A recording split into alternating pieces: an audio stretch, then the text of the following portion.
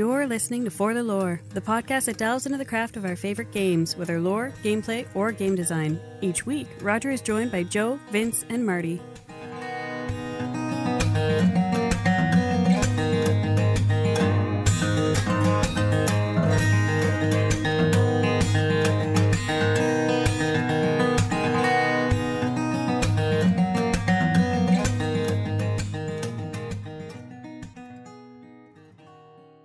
Sometimes we look back at our past and we don't see people or memories. What we see are ghosts.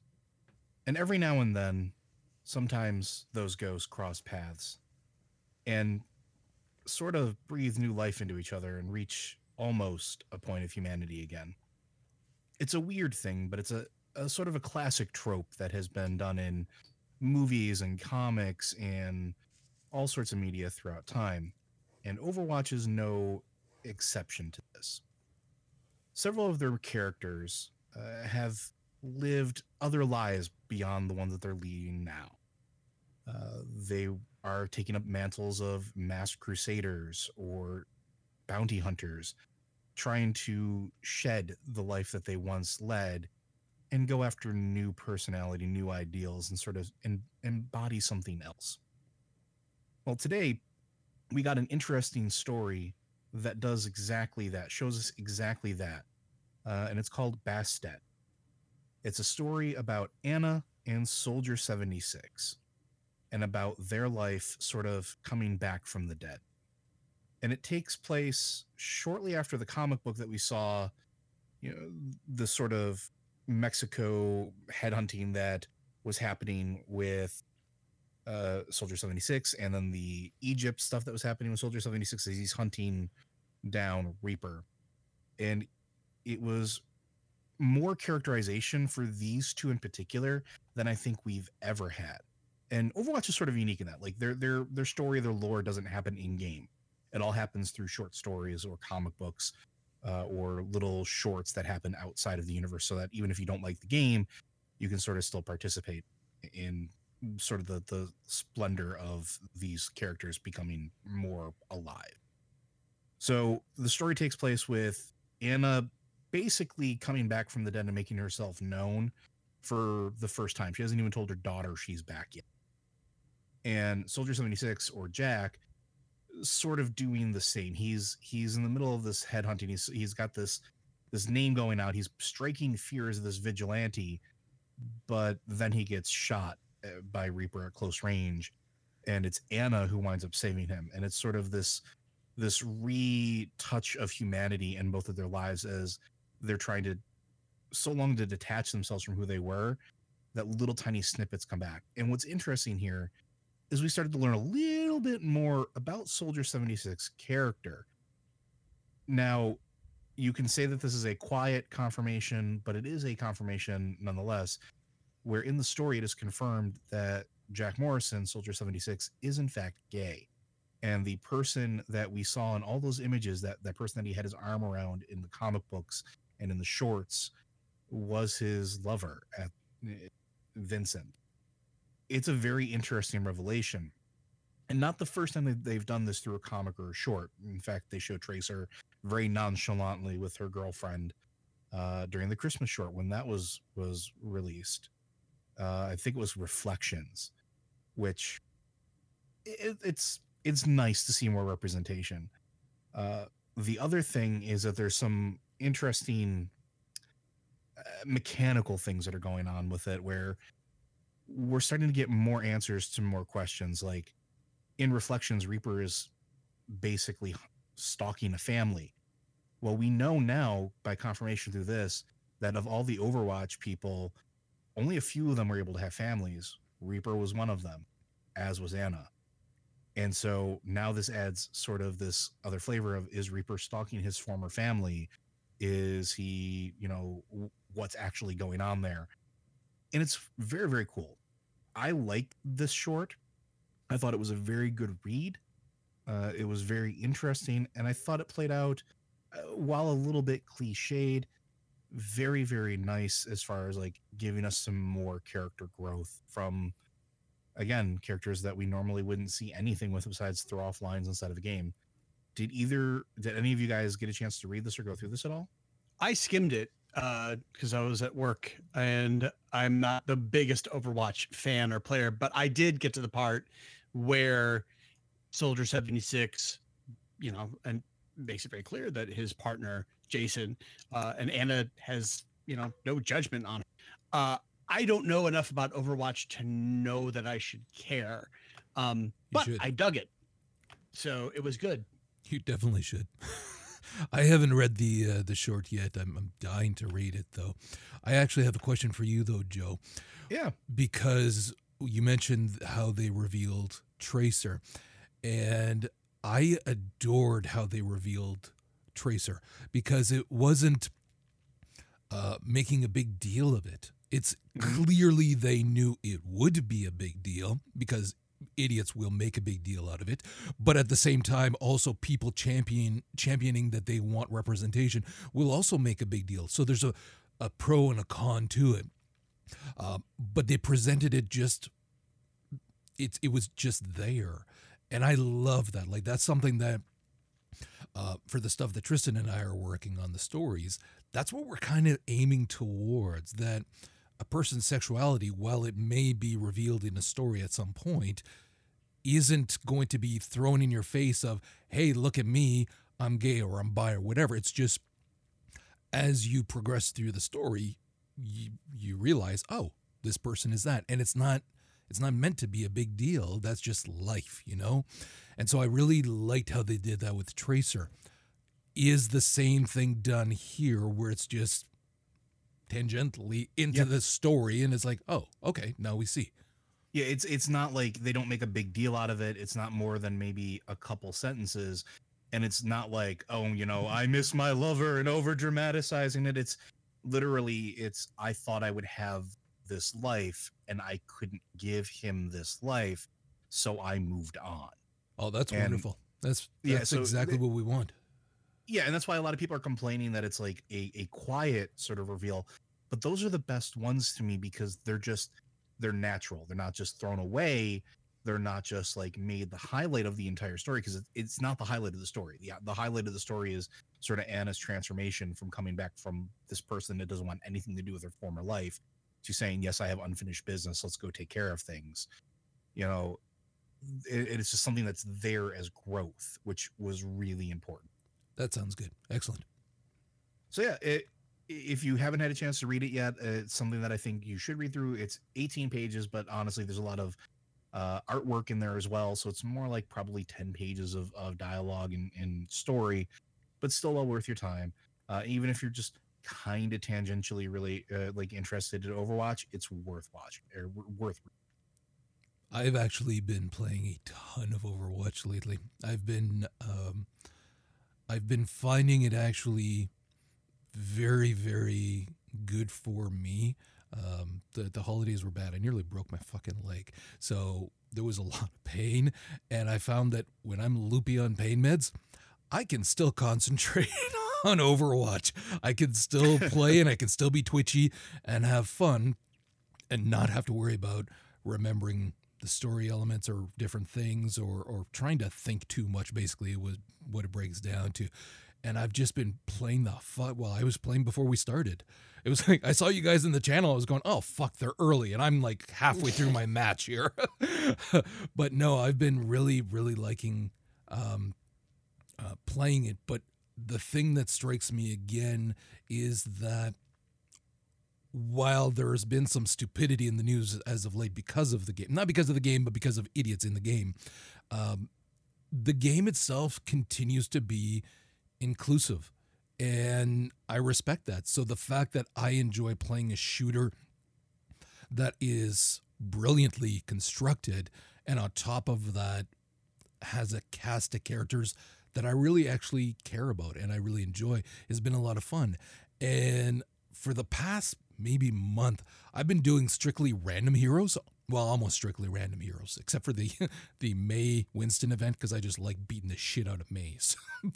but no, I've been playing random. So I'm playing a lot of different heroes that I normally would not choose, and getting used to them and enjoying them more as well by virtue of understanding the mechanics better.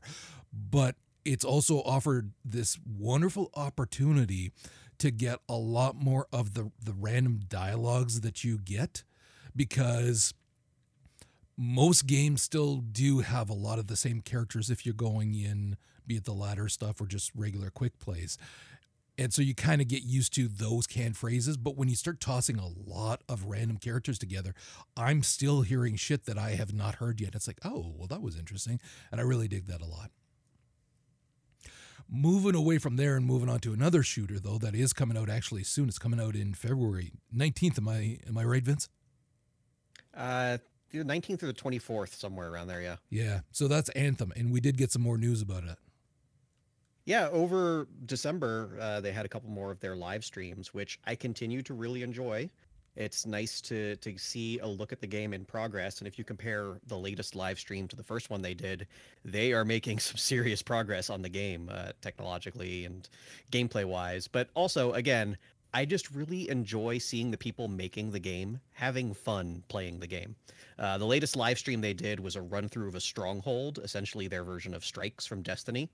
And they ran through with a 3-person group, and looked fun, but again, it was just the three of them, like, being normal people and, like, joking with each other, and like we would be if we were playing, like, talking shit. Like, at one point, the one who was actually streaming the video just flew and accidentally hit a wall, and one of them looked over to his screen. He's like, great view of that wall that you're giving our audience, guys. So it was fun just to see them enjoying the game and actually showing off the gameplay and teaching us stuff. So it was really cool to see, like, the actual Stronghold gameplay. It seemed pretty intense at points, with, like, missile turrets firing at them and snipers, and it really required a good amount of group coordination as far as which targets they're taking out.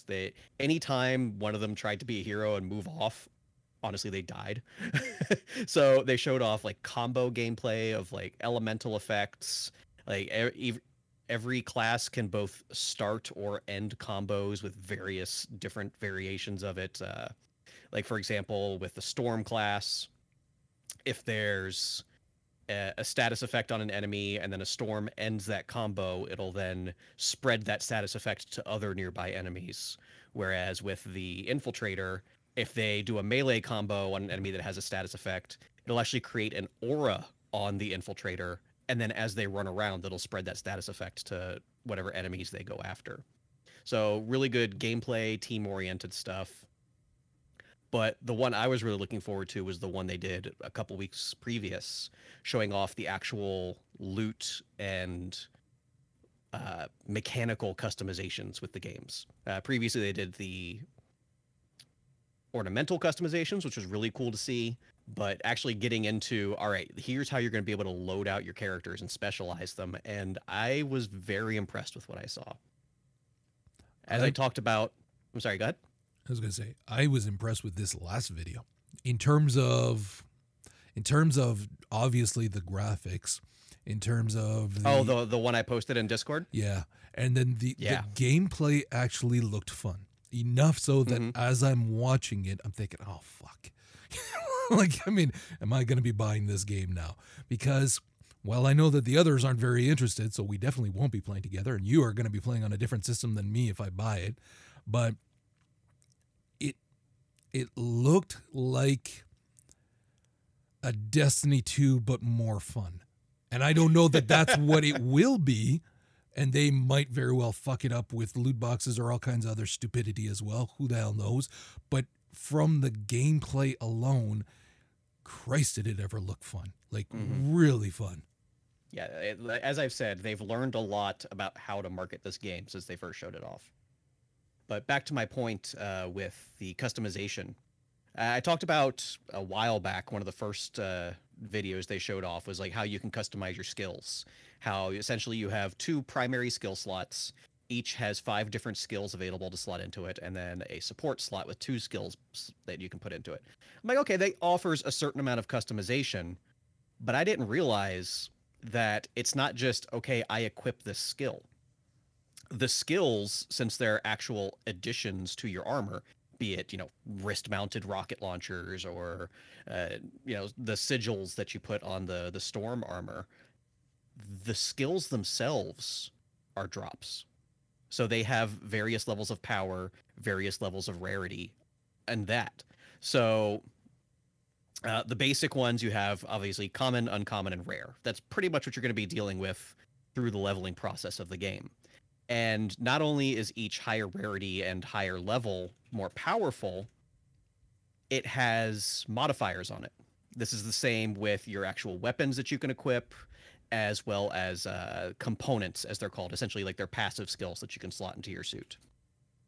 They all, as a baseline, make you stronger because they have a higher power level, but each one of them rolls modifiers, just like the legendary modifiers in Destiny. How, you can have a weapon where it reloads a bullet when you get a couple headshots in a row. Every item in Anthem has similar traits like that. It could be something as simple as increases your amount of flight speed or makes your AoE detonations bigger. But since they're all random rolls, and you're going to be getting a number of these as you're progressing through the game, it gives you a lot of really cool customization. Like, for example, you could have 2 flamethrowers that you can equip on your Colossus.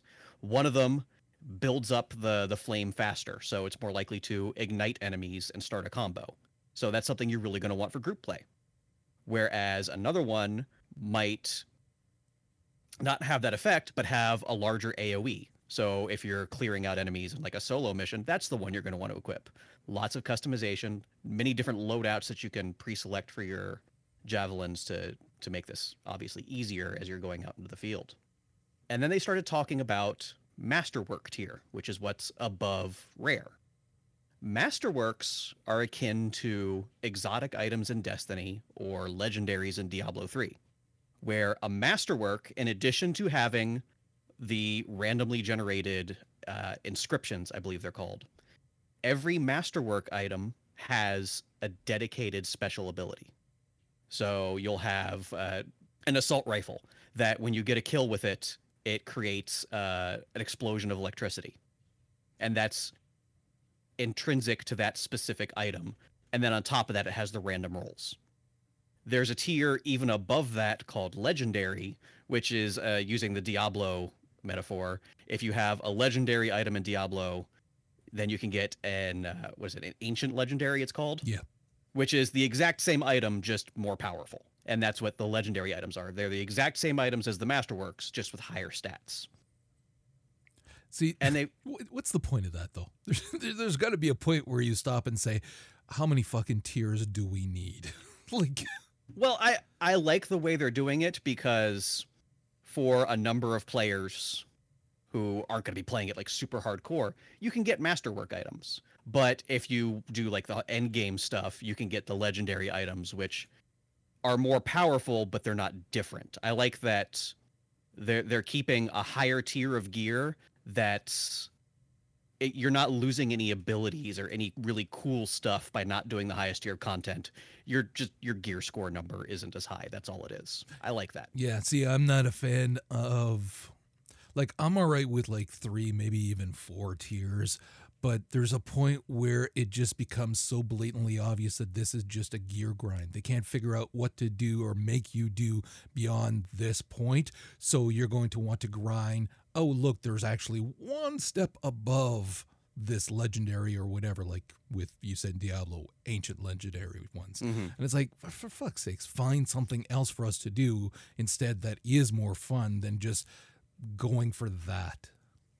And you're absolutely right. There's just like for me in Diablo, like once I got all my legendaries and stuff, I didn't care about the ancients. Like I was like, okay, this character's done. I could move on to something else. So knowing that there's a tier that I'll probably never achieve, but other players who want to, that's fine with me. Like there's a goal I can have in mind that's not crazy grinding for the most rare loot drops, and that's kind of my comfort zone. See, to me, it's also because of what this will mean for PvP. So if it is a system wherein that insanely legendary gear is going to make a huge difference. I'm going to be honest, I don't even know if PvP is in this game. See, I didn't know either. I assumed as much. How can you have a game like this and not have PvP in it? Like one of the things Anthem will not have PvP. Really? Holy fucking hell. Oh, well, okay, then I don't care. I take it all back. Right. So to take all this stuff together, they actually showed off not an end game tier build, but a fully masterworked character with carefully selected loots and all their stuff to show off really how all these different effects can harmonize to make a really fun playstyle. And they showed off a ranger, and this ranger was built around hovering around the battlefield and blowing stuff up with grenades, which is pretty simple. But when you look at how the gear enables that playstyle, of he had what was it? One of his items, I don't care which one. As long as he's hovering using his jump jets, his abilities recharge twice as fast. So he's spamming a lot of his abilities. If he kills an enemy with his rocket launcher ability, his grenades do more damage. And if he gets multi-kills, which are very easy to do with high damage grenades, it recharges his shield and charges his ultimate faster. So his gameplay approach is find clumps of enemies, fly around, and blow them up. And he showed it off in practice. And it was really fun, really interesting beyond the base playstyle that we've seen before that. But it also showed that this is a very specialized build. He's really good at this one thing. So if you're going to do a stronghold, he's the one clearing up the trash. But when it comes time to kill a boss, AoE damage doesn't really matter. So it's about coordinating with your friends and your play group about which loadouts you want to use. Also, since he's flying a lot, he's overheating. So he was trying to tactically position himself to take fights that were near bodies of water so he could keep himself cooled off more often. Otherwise, his cool build doesn't work. And it's that cool gameplay customization where somebody could have almost the exact same items, but use them in a very different way. And that's what kind of clicked for me beyond like, okay, you have however many different skill loadouts, and you could have a sniper rifle or a pistol or this and that. But seeing the way all the different bonuses work together, and unlike a game like Destiny, you can equip as many of these as you want. You can have Masterworks in every slot with that added perk of, like, again, the 50% recharge rate or the extra damage. So seeing everything all together in action was actually really cool. And then I was thinking back to that Stronghold video, and they were talking about the Interceptor, which is like the fast ninja type class. And he was saying, yeah, I have a component on this Javelin that whenever I use my triple dash ability, it automatically reloads my primary weapon. I thought, okay, that's like a cool, like awesome thing you can put in. I didn't realize that's essentially like almost a standard item for that point of the game. So I'm thinking of like comparing it to Destiny, which I don't want to do too much. Destiny has a very limited number of things you can do with your character. You have, what is it now? 3 different subclasses, each with 3 different branches, but no customization within them other than I like this one the most. And you can customize your gear to a point, but those really cool effects like that, you get 1 weapon, 1 piece of armor. So, and when you have that limited amount, there's always a meta. There's always a best in slot. There's always a best build. But when you have this many different options, yes, somebody's going to theory craft like to the percentage point, what is the best way to do things. But it at least feels, we'll see how it works in practice, that there's going to be numerous viable different ways to play each character. Well, that's the thing. When there are a lot of play styles that are available to you, certainly people will crunch those numbers. But the difference is so small between which is actually the best and which is, second or third or whatever, that it's largely unimportant. And once again, if there's not going to be any PvP and all you're doing is PvE, that is way less important. It's a lot more about what do you want to play that's fun. Yeah, you want to make sure you take down the boss, so everybody's going to need to be well equipped in everything and know how to play their class. But it's also, have fun with it. So this is sounding better every time you talk about it. Because every time I see it, it looks better. That's the thing. I'm not overselling things. Every time I see the game, I'm more impressed with it. See, not to I'm going to buy it points, because you know me. I always have a feeling that there's a downside, but from what they've presented, it's starting to look pretty solid.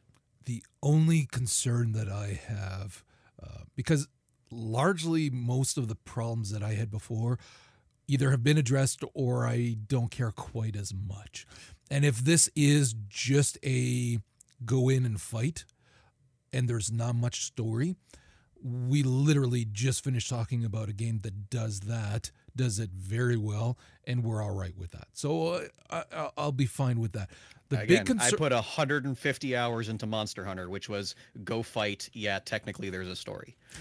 the only problem that I have is, and it's funny you touched on Monster Hunter, is this going to be playable solo? Or do you have to be in groups to do certain things? And I know for Monster Hunter, you don't necessarily have to, but it certainly makes life a lot easier if you're grouped up for different things. And I'm wondering if that's going to be the case with this. I'm sure there's going to be some group activities like those strongholds. I don't know if there's a solo mode. There's many different difficulty settings. As I said, as you're leveling, there's an easy, normal, and hard setting, and then once you reach level cap, essentially you unlock their version of the Diablo Torment levels, Grandmaster 1, 2, and 3. And as you progress up those ranks, higher you have better chances of gear dropping. They're obviously ripping off the Torment system from Diablo, but why not? It works. Right. They also briefly talked about crafting. At points you can get blueprints, and you can break down items you don't want for components to craft items that you do want. So if you want this really cool assault rifle, you don't have to go out there and grind the boss 1,000 times waiting for the one weapon you want to drop. You have to get the blueprint for it, and then you can just make it. And if it doesn't have the random rolls you want, you can break it down, get more components, and just keep trying to craft it. So they said the primary way of acquiring loot is going to be by killing stuff and getting drops. But they put a system in the game where you're not going to just be bashing your head against a wall forever. Even if you're getting stuff you don't want, you can work towards something that you do want. Okay. I just think that, eliminating PvP makes the balance system so much better. Oh, That's absolutely. great. But like, if BioWare puts out a game like as a shooter, I know, there's kind of a story. It needs to be like, here is the story. Oh, and by the way, you're going to explore it by shooting bad guys with either solo or with your friends. That's I think what they need to hit. And that's, I can't. They broke my heart. I can't go back to them. Well, I mean, that's kind of people putting expectations on BioWare, because for many years now, BioWare has been known as the company who makes the really deep story games. But if they set out with a goal to make a game that has a cool world and has a cool setting, but doesn't have that really deep story, and they succeed in that goal, that's a success. Like, yeah, they didn't make the game you want, and that's fine, but you also can't hold it against them. It's not like they're saying this is going to be a great experience, and then they deliver Mass Effect Andromeda.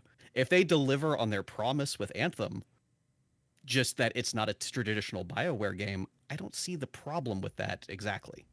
No, you're totally right. If they have defined success and it's just me as a fan of a particular, and if you don't like it, you're perfectly allowed to not like it. But at the same time, you can't say it's bad because it's not what's expected.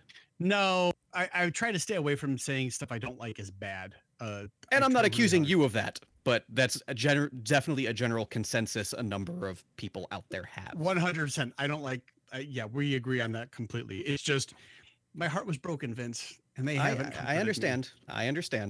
And I fully agree with being wary, but at the same time, I'm not going to ignore something just because I was hurt before.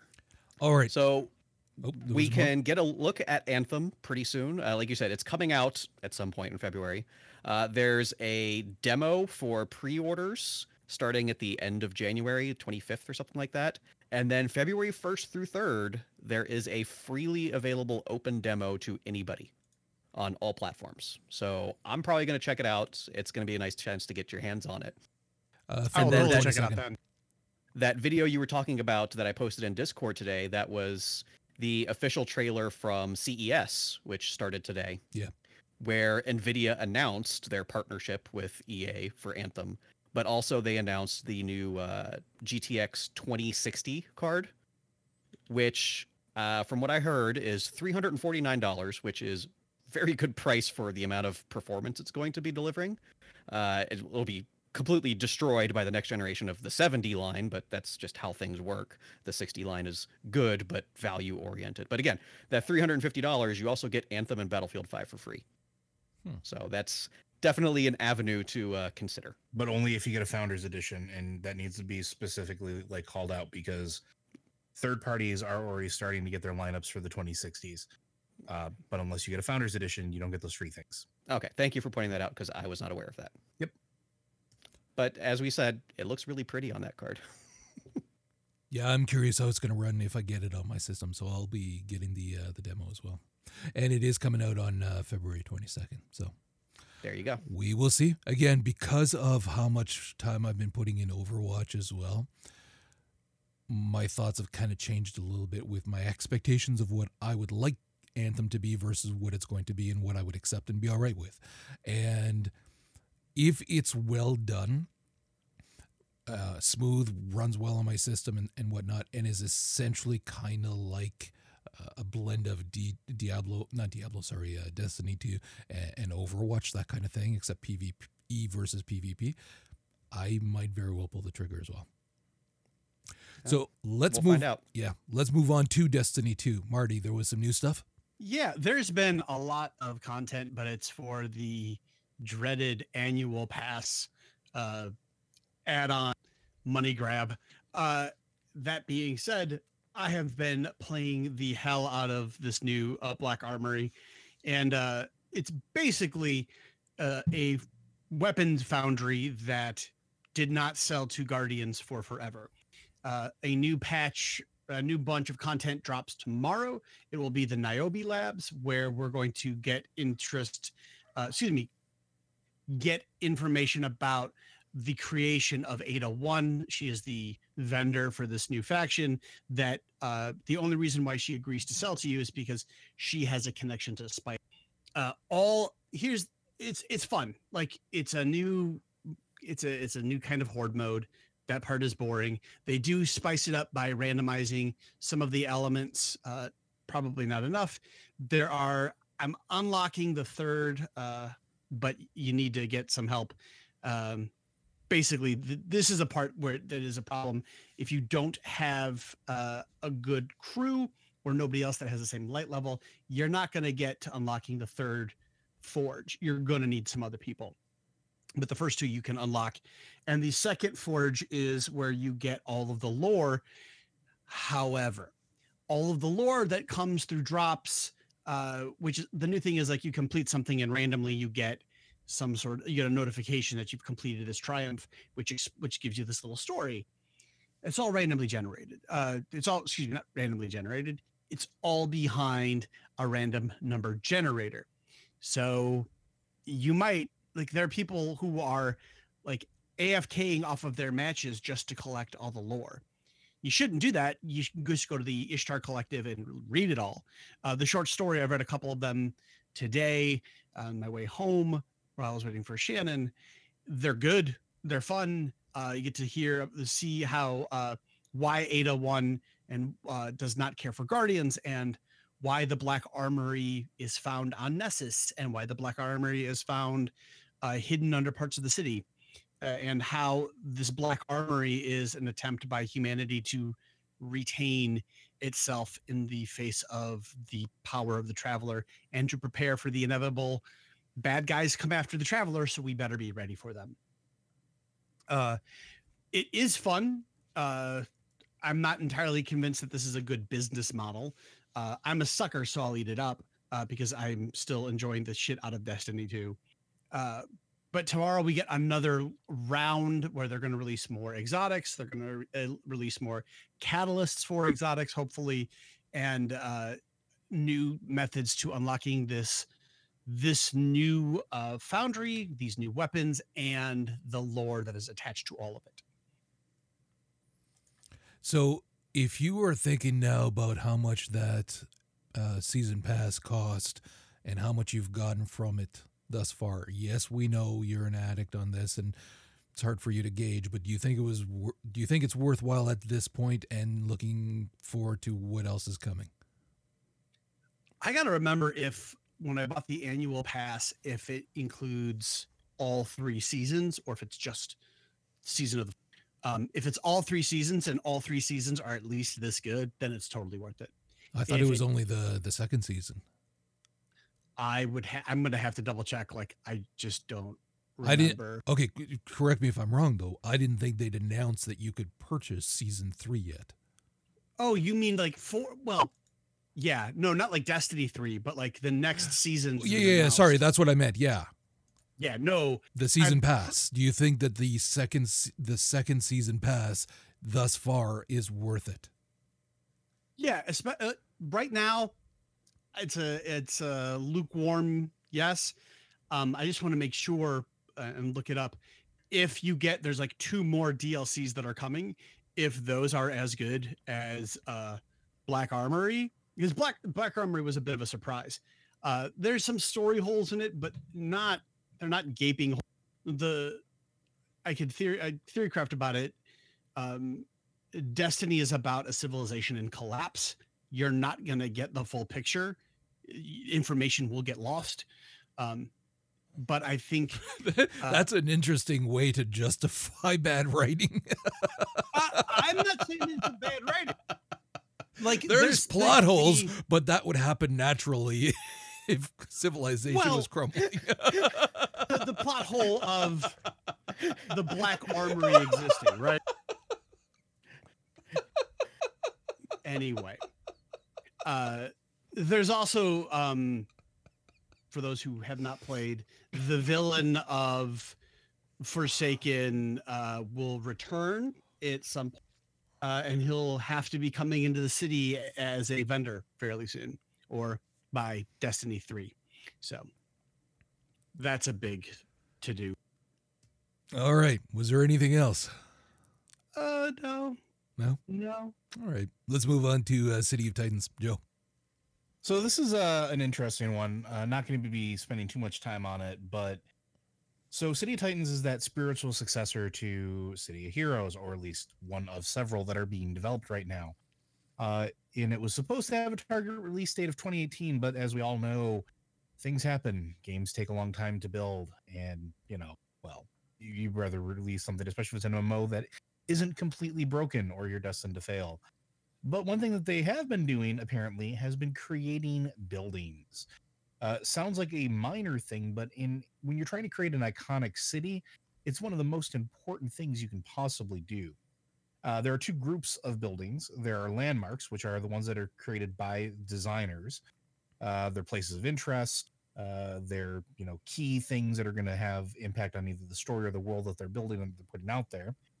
And then you have moguls, which are backers got to create, or at least come up with the concepts for their own buildings, whether it's NPC buildings or something that just happens to be in the city.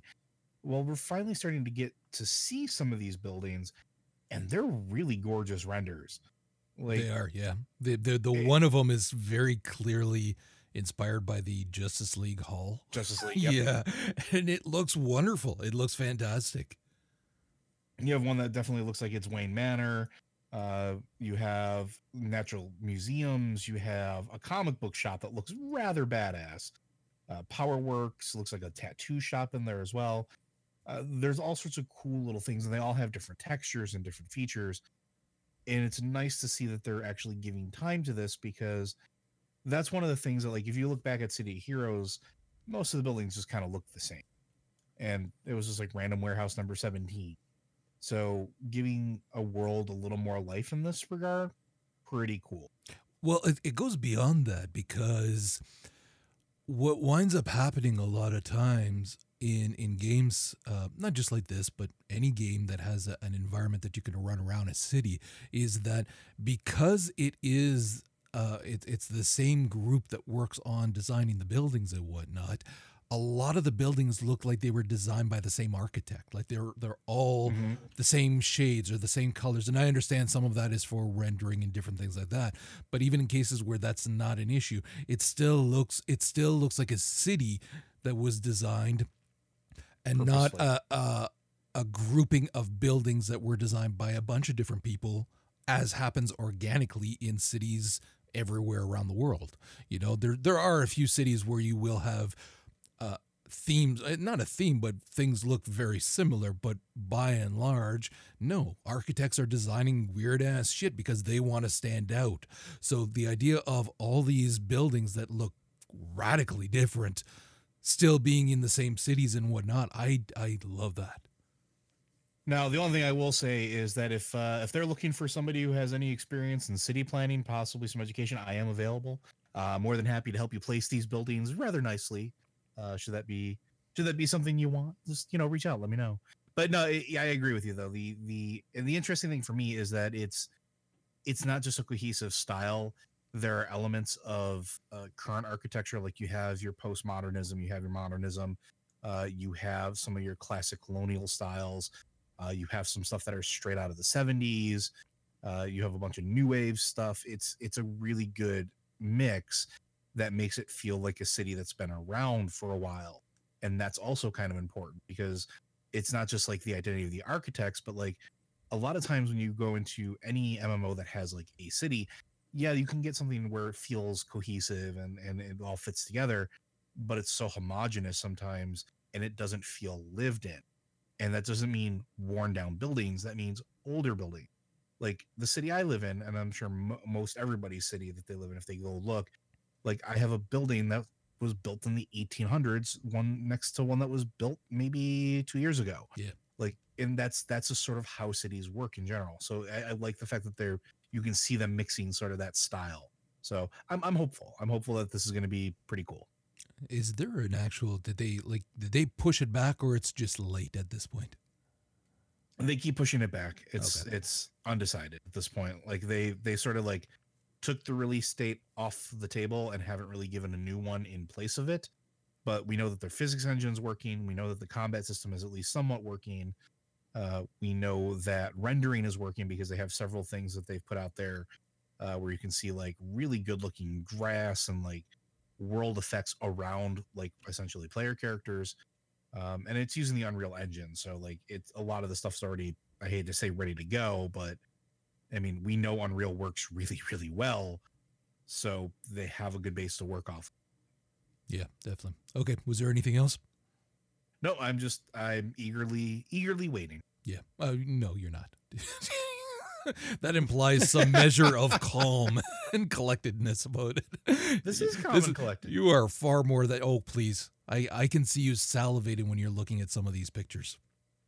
It's not my fault I like superheroes. All right, moving on to the council for the last fucking time. Yay! Oh, I almost don't know where to start with the last chapter. As you recall, previously on the council, we discovered demons are a real thing. Lord Mortimer and Sir Gregory Home are both demons, themselves brothers and descendants of a more powerful, more ancient demon. And our protagonist, Louis, is none other than Lord Mortimer's son, a demon himself. So, Really? yeah. Oh, you weren't here for that episode. No, I listened to it. Really? All right. Yeah, they took a hard left turn in episode 4. Yeah, so all the cool politics stuff was completely thrown out the window in this episode. Diving deep into the whole weird demons, secret cabal take over the world. The two brothers hate each other and want to kill each other, and there were a lot of points in this episode where it felt essentially a lot of your decisions didn't feel like they had any meaning to them. Like, I had decided to help Mortimer. Mortimer killed Home. And then I went, oh, you killed your brother. I better help him. I had no choice but to progress down a certain story path. You know me, I love weird shit. So like the weird demonic eternal being stuff, I wasn't against. I actually would have liked if that was more explained or handled. Oh yeah, by the way, the twin sisters, they're also your sister. Hope you didn't sleep with one of them. Ooh, dude. Fuck. Yeah. Oh my god. Yeah. Okay, hold on now. That's I'm trying to remember. Is there an option to sleep with her? I know that there's flirting I'm pretty involved. sure I did. pretty sure there is. Oh, fucking hell. Because if I remember correctly, that's what clued me into the fact that that was the wrong one. Was that she wouldn't have done that. Christ. Yeah. It. Looking back on the council as a whole, the episodic release was 100% a mistake for them. Because, first of all, we saw it was heavily rushed in some points. Though I will say I did not notice any technical issues in this one. So, for whatever happened in episodes 3 and 4, they smoothed that out by episode 5. But the story was not paced in any sort of way that made it good for episodic content. Like, the reason Telltale Games and Life is Strange work as episodes is they tell self-contained stories. Like, each episode has an arc of its own that fits into the larger arc of the season. And they end at a point where you're like, okay, this is an ending, but obviously still showing you where things are to go with a cliffhanger, a plot twist, something like that, to make you want to come back. And Council was really good at the ending cliffhanger plot twist parts, but not with then regaining that momentum for each successive episode. Like, each episode after the first one, even the first one started slow, but you expect the first one to start slow. You're establishing the setting and the characters and everything. And then it ends on a big moment, and then when it starts back up, it's not carrying that momentum from the previous episode through. You're right back to that slow build up, not really things making sense. Like, for example, I'm not 100% sure because either I missed some dialogue options or something, but Elizabeth Adams, the possessed girl, I think she actually was possessed by the father of Mortimer and Home.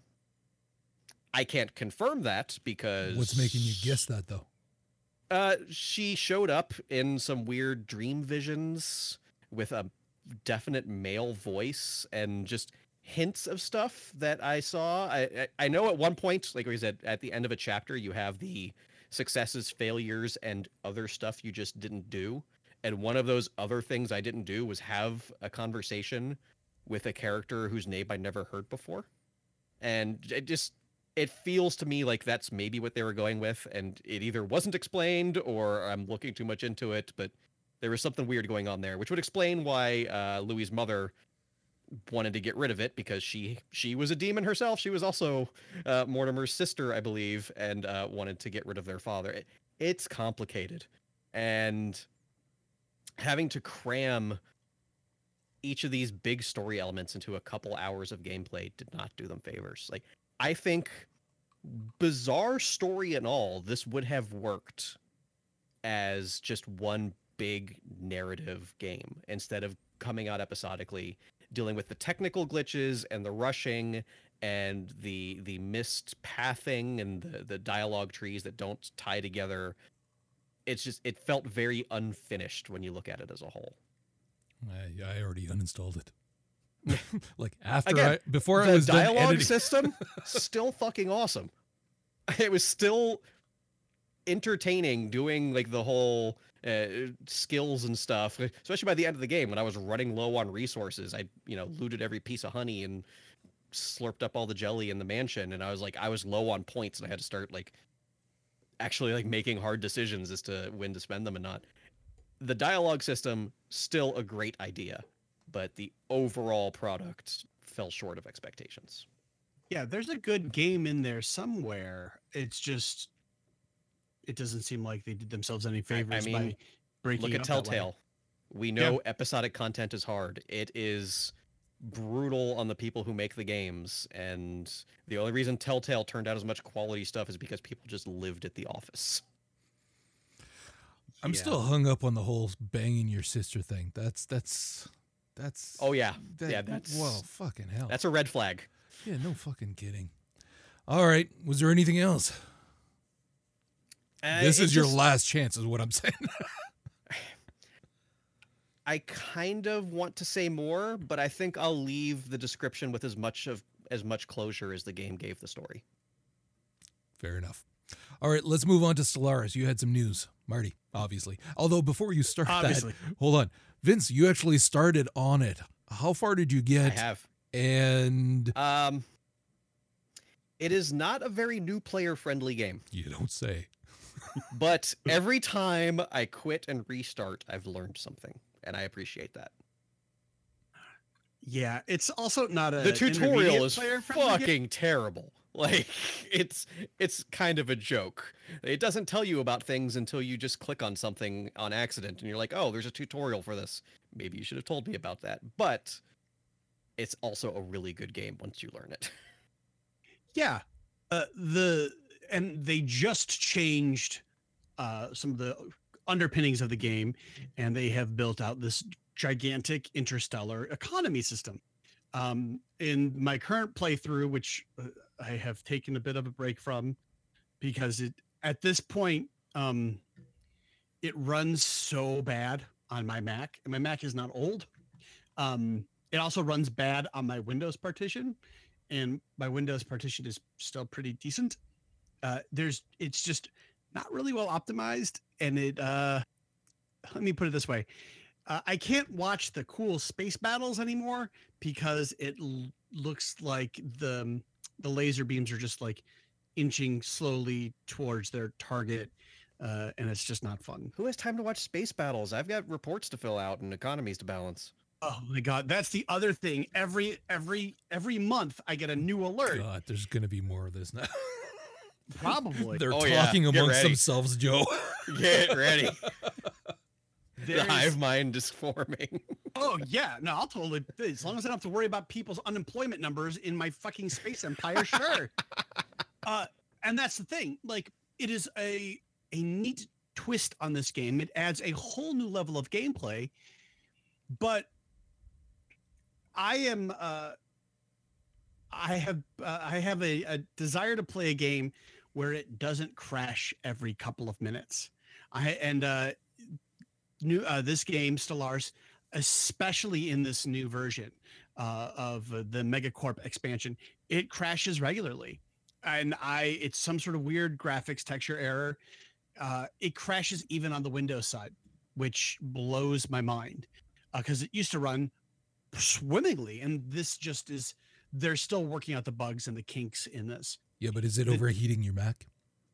Because that's what it sounds like. That's what happened with me with some games. That's why it doesn't matter if it's on the Mac side or the Windows side, because it's overheating the system.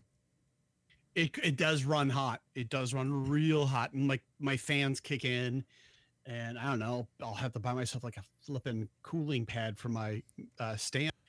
Is it? Hold on, not to waste too much time on this. You got a MacBook or an MacBook? Oh, okay. Yeah, it's a Pro. I use it for my data science garbage. It's again, Stellaris this economy system is great, but like when Vince was saying it's not new player friendly, there's no good tutorial on the economy system. And my first playthrough, yes, there is. It's called YouTube. Oh, I should have watched Aspix videos, right? Like they're fun. I just didn't. You know what? You'd be happy you have those videos. When I was doing this type of shit in fucking EVE Online, there was none of this crap. Oh, dude, I don't want to fucking hear it. My ship in EVE is still lost in a galaxy far, far away. Man, I never went back. I'm still on the kill on site for the Russians. Okay, let's keep. I did make Space Russians one time. They were fun to play. But there is, the economy system. I was like crushing and doing great, and then all of a sudden my economy collapsed, and I could not tell you why. Like nobody had a job, no money was coming in, no products were being made, my ships were falling apart. It was just like 1 minute I am a new golden age of humanity, and the next minute like it's the interstellar Great Depression and we're eating space beans out of space tin cans. So it's fun, but it's a whole new level of fuckery to play with. New civics. So you can play space communists if you want. You could also play. There's also a slave market if you want to play that kind of vile human being or space fungus. Who knows? It's still a wonderful game. It's just there's a level of complexity added to this new patch that will take a lot of time to master. And if you're trying to break your Stellaris addiction, you shouldn't have bought this game. Like, I haven't messed around with any of the actual like Megacorp stuff. Like, I have the Megacorp expansion, but like the actual like making your civilization a Megacorp, I haven't personally messed around with that. I've seen some stuff. It's really cool what you can do with that, as far as like creating branch offices, and it's pretty in depth. Like how much of an incredible gameplay change making your civilization a Megacorp is compared to any of the number of other options.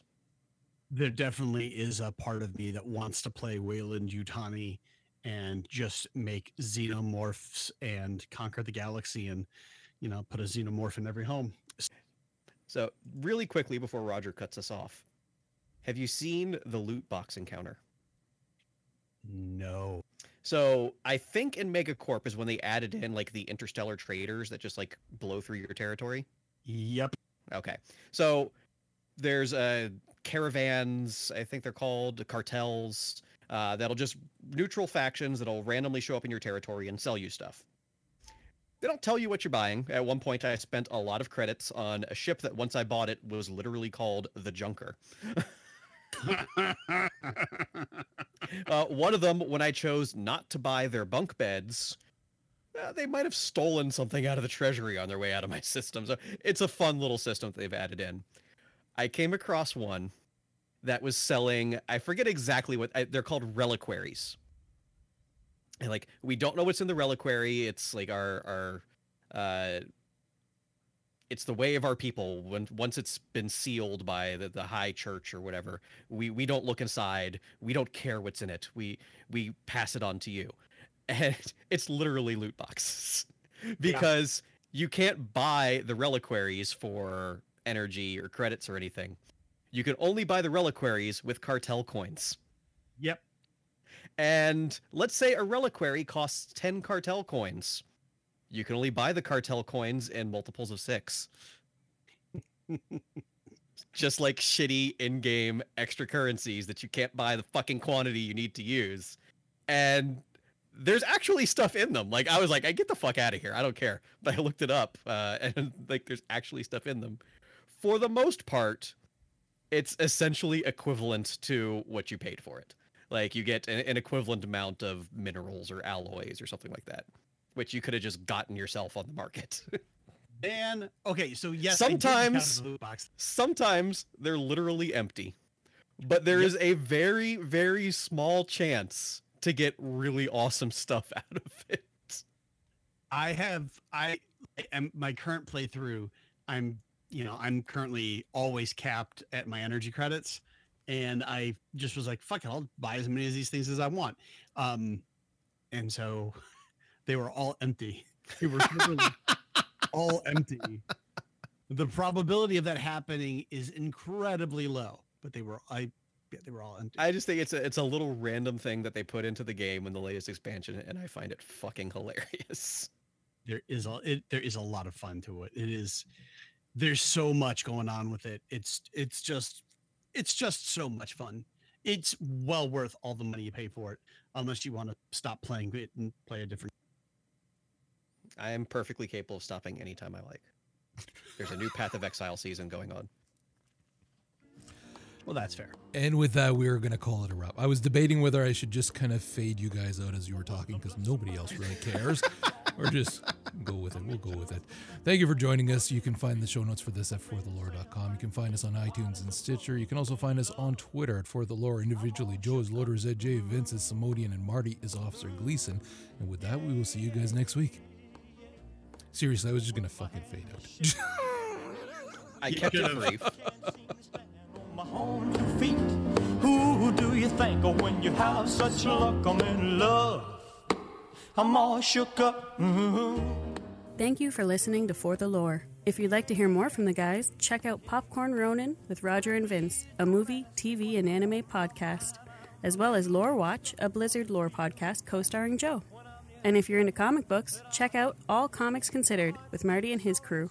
Lastly, thanks to Manelli Jamal for the show's theme music. You can find him at manellijamal.com as well as on iTunes and help support this incredible musician by picking up his CDs.